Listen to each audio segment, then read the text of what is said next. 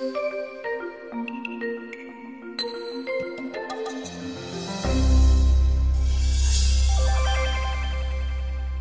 everybody. Rob Reynolds here. And I'm joined today by Sandra Powell, who's a graduation coach at Oklahoma Virtual Charter Academy. I'm really happy to have Sandra here with me. She's just got such great energy and such great experience with kids and teaching. And it's a pleasure to be with you, Sandra, and I can't wait to have our conversation to hear all the great things you have to share with us. Thank you. Thank you. I feel honored today to get to be here. So I always like to start these conversations off with having my guest tell me about their own personal education journey. So how did you get to here? What did you learn along the way, both formally and informally? Well, I was not going to go into education. I grew up in a family of educators. My dad was a band director and then a principal, and then finished out his career as a superintendent. My mom always worked in the schools, so I knew what education was like. I knew how rigorous it was for those that are in it. I liken education as a four lap race. Every year, it's 9 weeks, and each lap gets harder and harder. And you've always got to be on. We can't shut the door and not be there one day because we have students that are relying on us. So it's an all-in type of job, and I just didn't know that I was going to do that. I kept getting called back into education, though, for different things. As I was in college, I would get asked if I would substitute, or if I would get asked to do those sorts of things. And so I finally realized that education was where I really had a passion. I have a daughter right now that's finally decided that education is her passion, and you can just see it when you get your passion. I mean, you have to work so long in your life. If you can find the passion that every day you get up and you think, oh, I'm excited to be here. Now, that doesn't mean every day I'm excited to be here, but every day I'm excited to be a teacher and be in education and doing those sorts of things. I taught science for many years, and then found that my own son was struggling in a traditional brick and mortar school, and started looking at some options that we had. Number one was homeschool. So I pulled him. I was going to homeschool him, and realized that even though I have a lot of math and a lot of science, I do not have a lot of English and a lot of history. And I felt like I wasn't going to do him a service to not allow him to have really highly qualified people. And so I started searching and found K-12 and Oklahoma Virtual Charter Academy, and got him enrolled. Couldn't believe it was a public school and that it was free. They still tease me that I was that parent that kept saying, when are you going to need my credit card? How much is it going to cost? And so I was very lucky that the year that he was in 8th grade, Oklahoma allowed OVCA to have a high school. And so I, in the process of this entire, kind of marathon that I was running, they approached me and asked me if I would be interested in teaching their physical science and biology. So I did that for 2 years, and then transitioned into the middle school principal when we created a middle school. And then I've shifted back to become a graduation coach at the high school, because I really love being with kids. That is my passion, not administration. It is working with those kids and giving them really hope for the future. So that's kind of how I got here. No, that's awesome. So what do you do as a graduation coach? My only goal, my boss says, is to make sure students graduate in 4 years.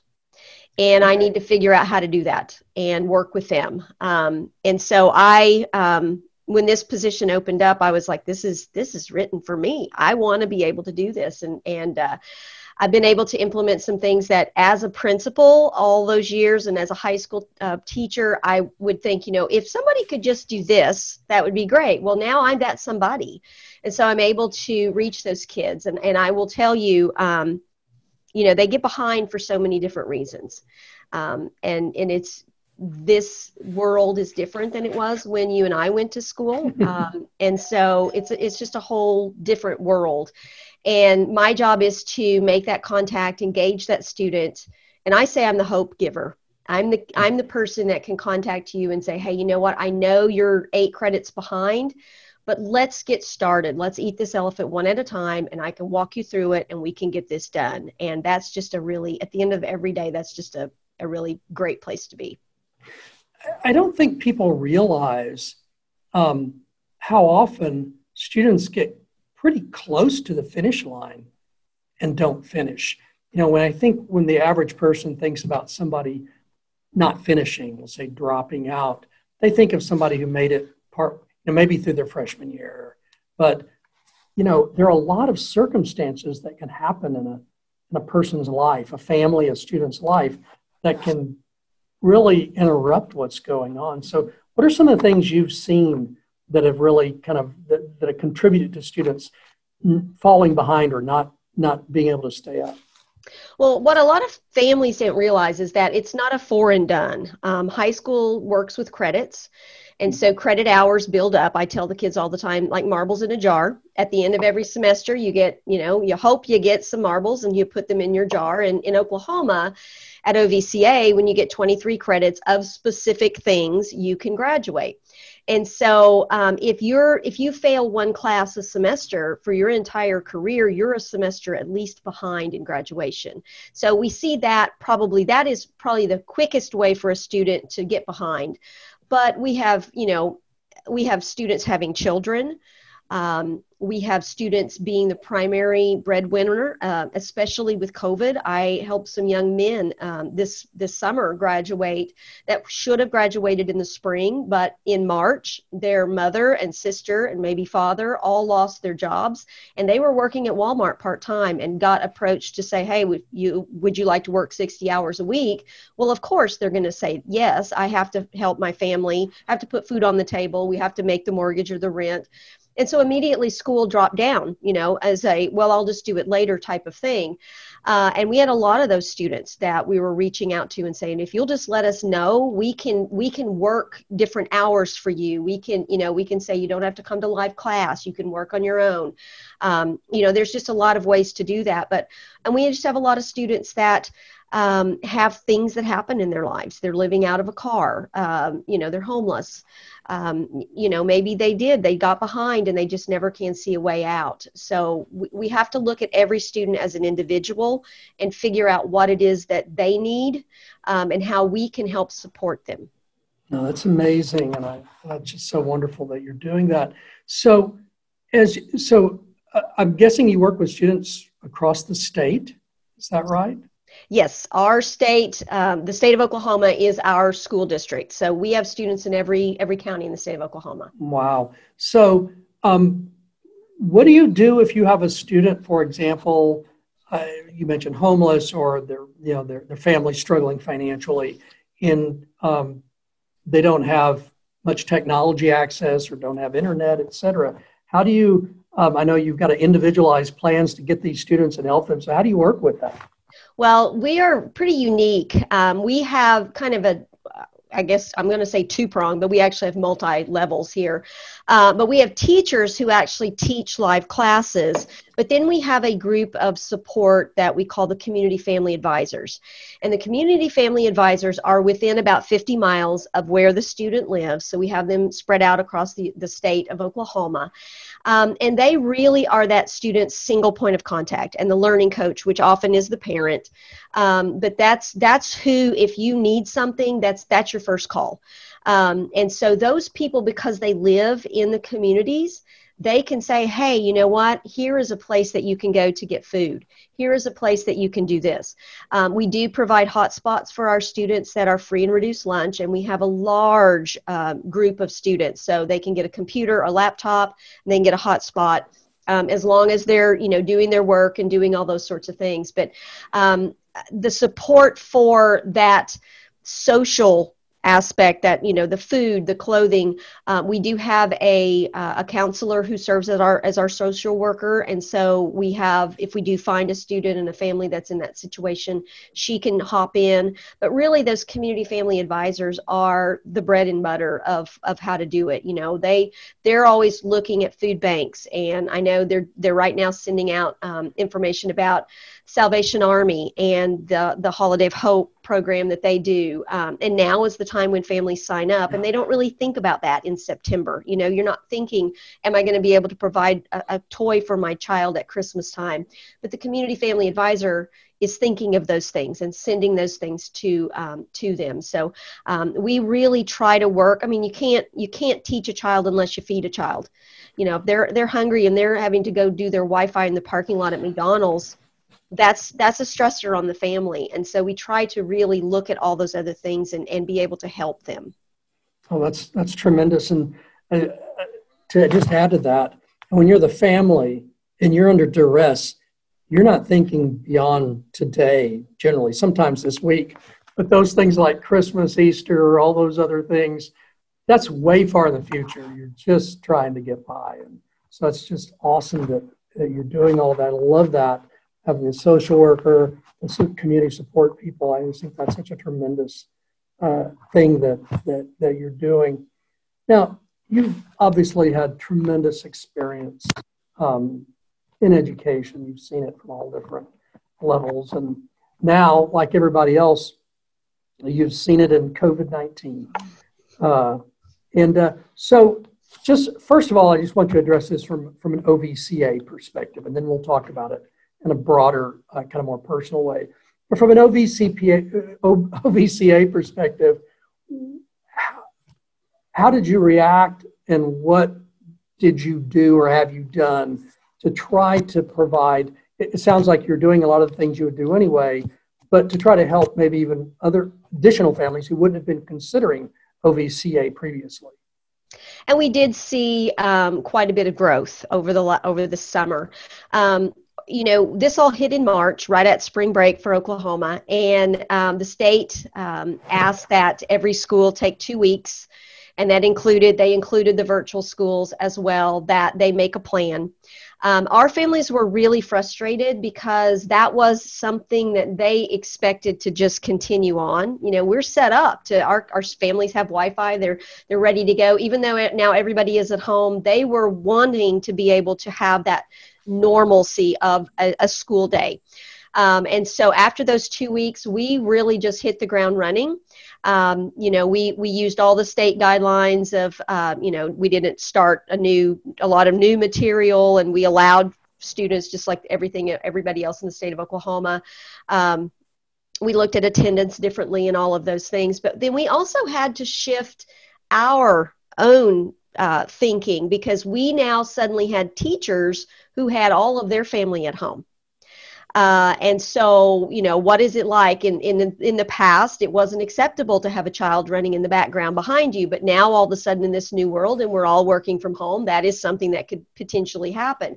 So we did shift a little bit in our Class Connects, which is our live sessions. And we lengthened them to allow more social time for the students to be able to get to know one another and just really reach out to one another. OVCA has traditionally, we do outings, and so we are using those CFAs to do local outings. Well, that's not happening right now.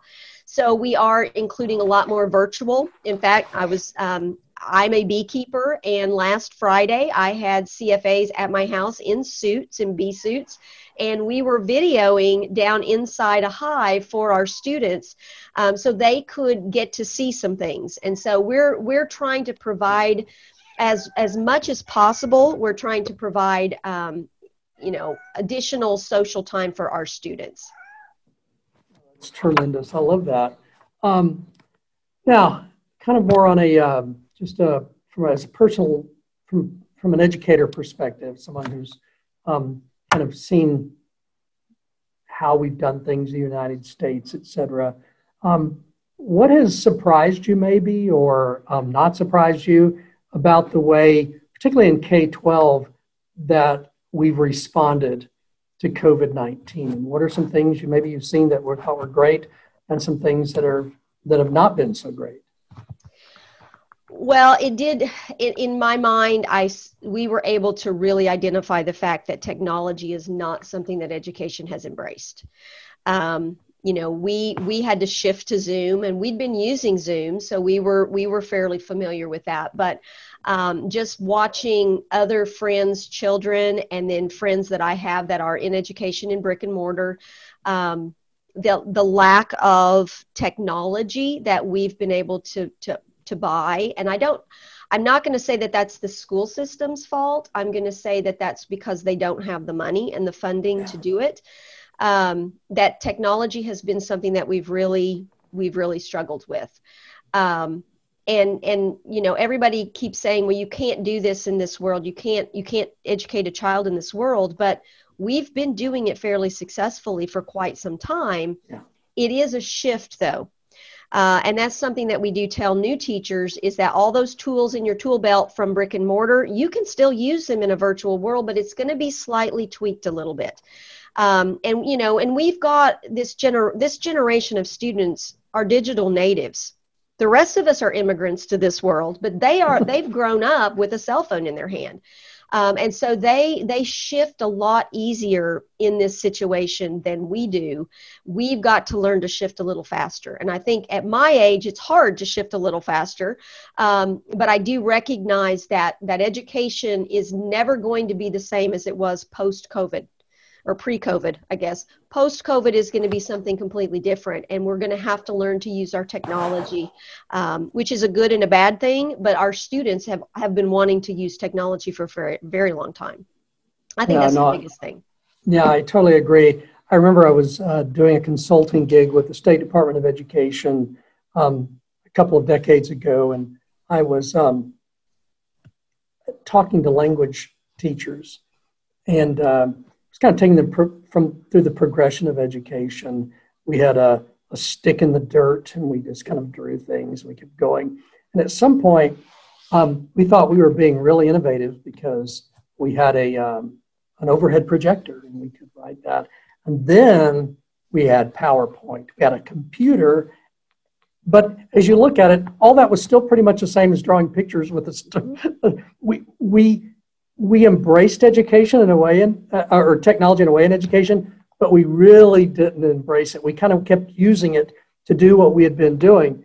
And so we get to COVID, and all of a sudden we have to change what we're doing, and technology we don't know how to do that. And so the model shifted, and for some of us it was hard to shift. I think that's a great observation, and certainly one that we've seen played out. And I agree with you too, where certainly things will be different. Expectations have changed. It is just fascinating. So if you had two final questions to wrap up. So if you could have the ear of anybody who could help make decisions and make things different, and you could tell them, man, if you could just do this or these two things to really make the lives of our students and their families better, you could help with something they could do to help, what could you imagine that you might tell them? Well, COVID has really kind of made it very clear to me that, especially in the state of Oklahoma, I don't know about other states, we need a consistent high-speed internet available to all of our students across the state of Oklahoma. It's not okay anymore that I have friends that live less than a mile away from me, and their children have to come to my house to do some of their schoolwork because they can't upload things. And I don't live in a rural environment. I live in a small town. And so that, to me, is where we need to be putting our eggs in the basket in terms of funding and things like that. Probably the second thing that if I could do, I would open the schools up more to get parents back in. We need parents involved. And I'm not going to blame the teachers, but the schools for a very long time pretty much said, I got this. Thank you guys. We'll take care of your kids from here on out. You drop them off, we'll do everything inside the building. And that has led to a couple of generations of families who don't know what their job is in terms of education. And I've always told families that we're like a three-legged stool. There's parents, there's students, and then there's the educational staff. And we've kind of let our parents off the hook a little bit. We complain that they're not here, and we complain that they're not, they're not involved, yet we make it very difficult sometimes for them to be involved and almost look at them as someone that we don't want to know what's going on. I was listening to something, and some school was asking parents not to listen into their video, classes.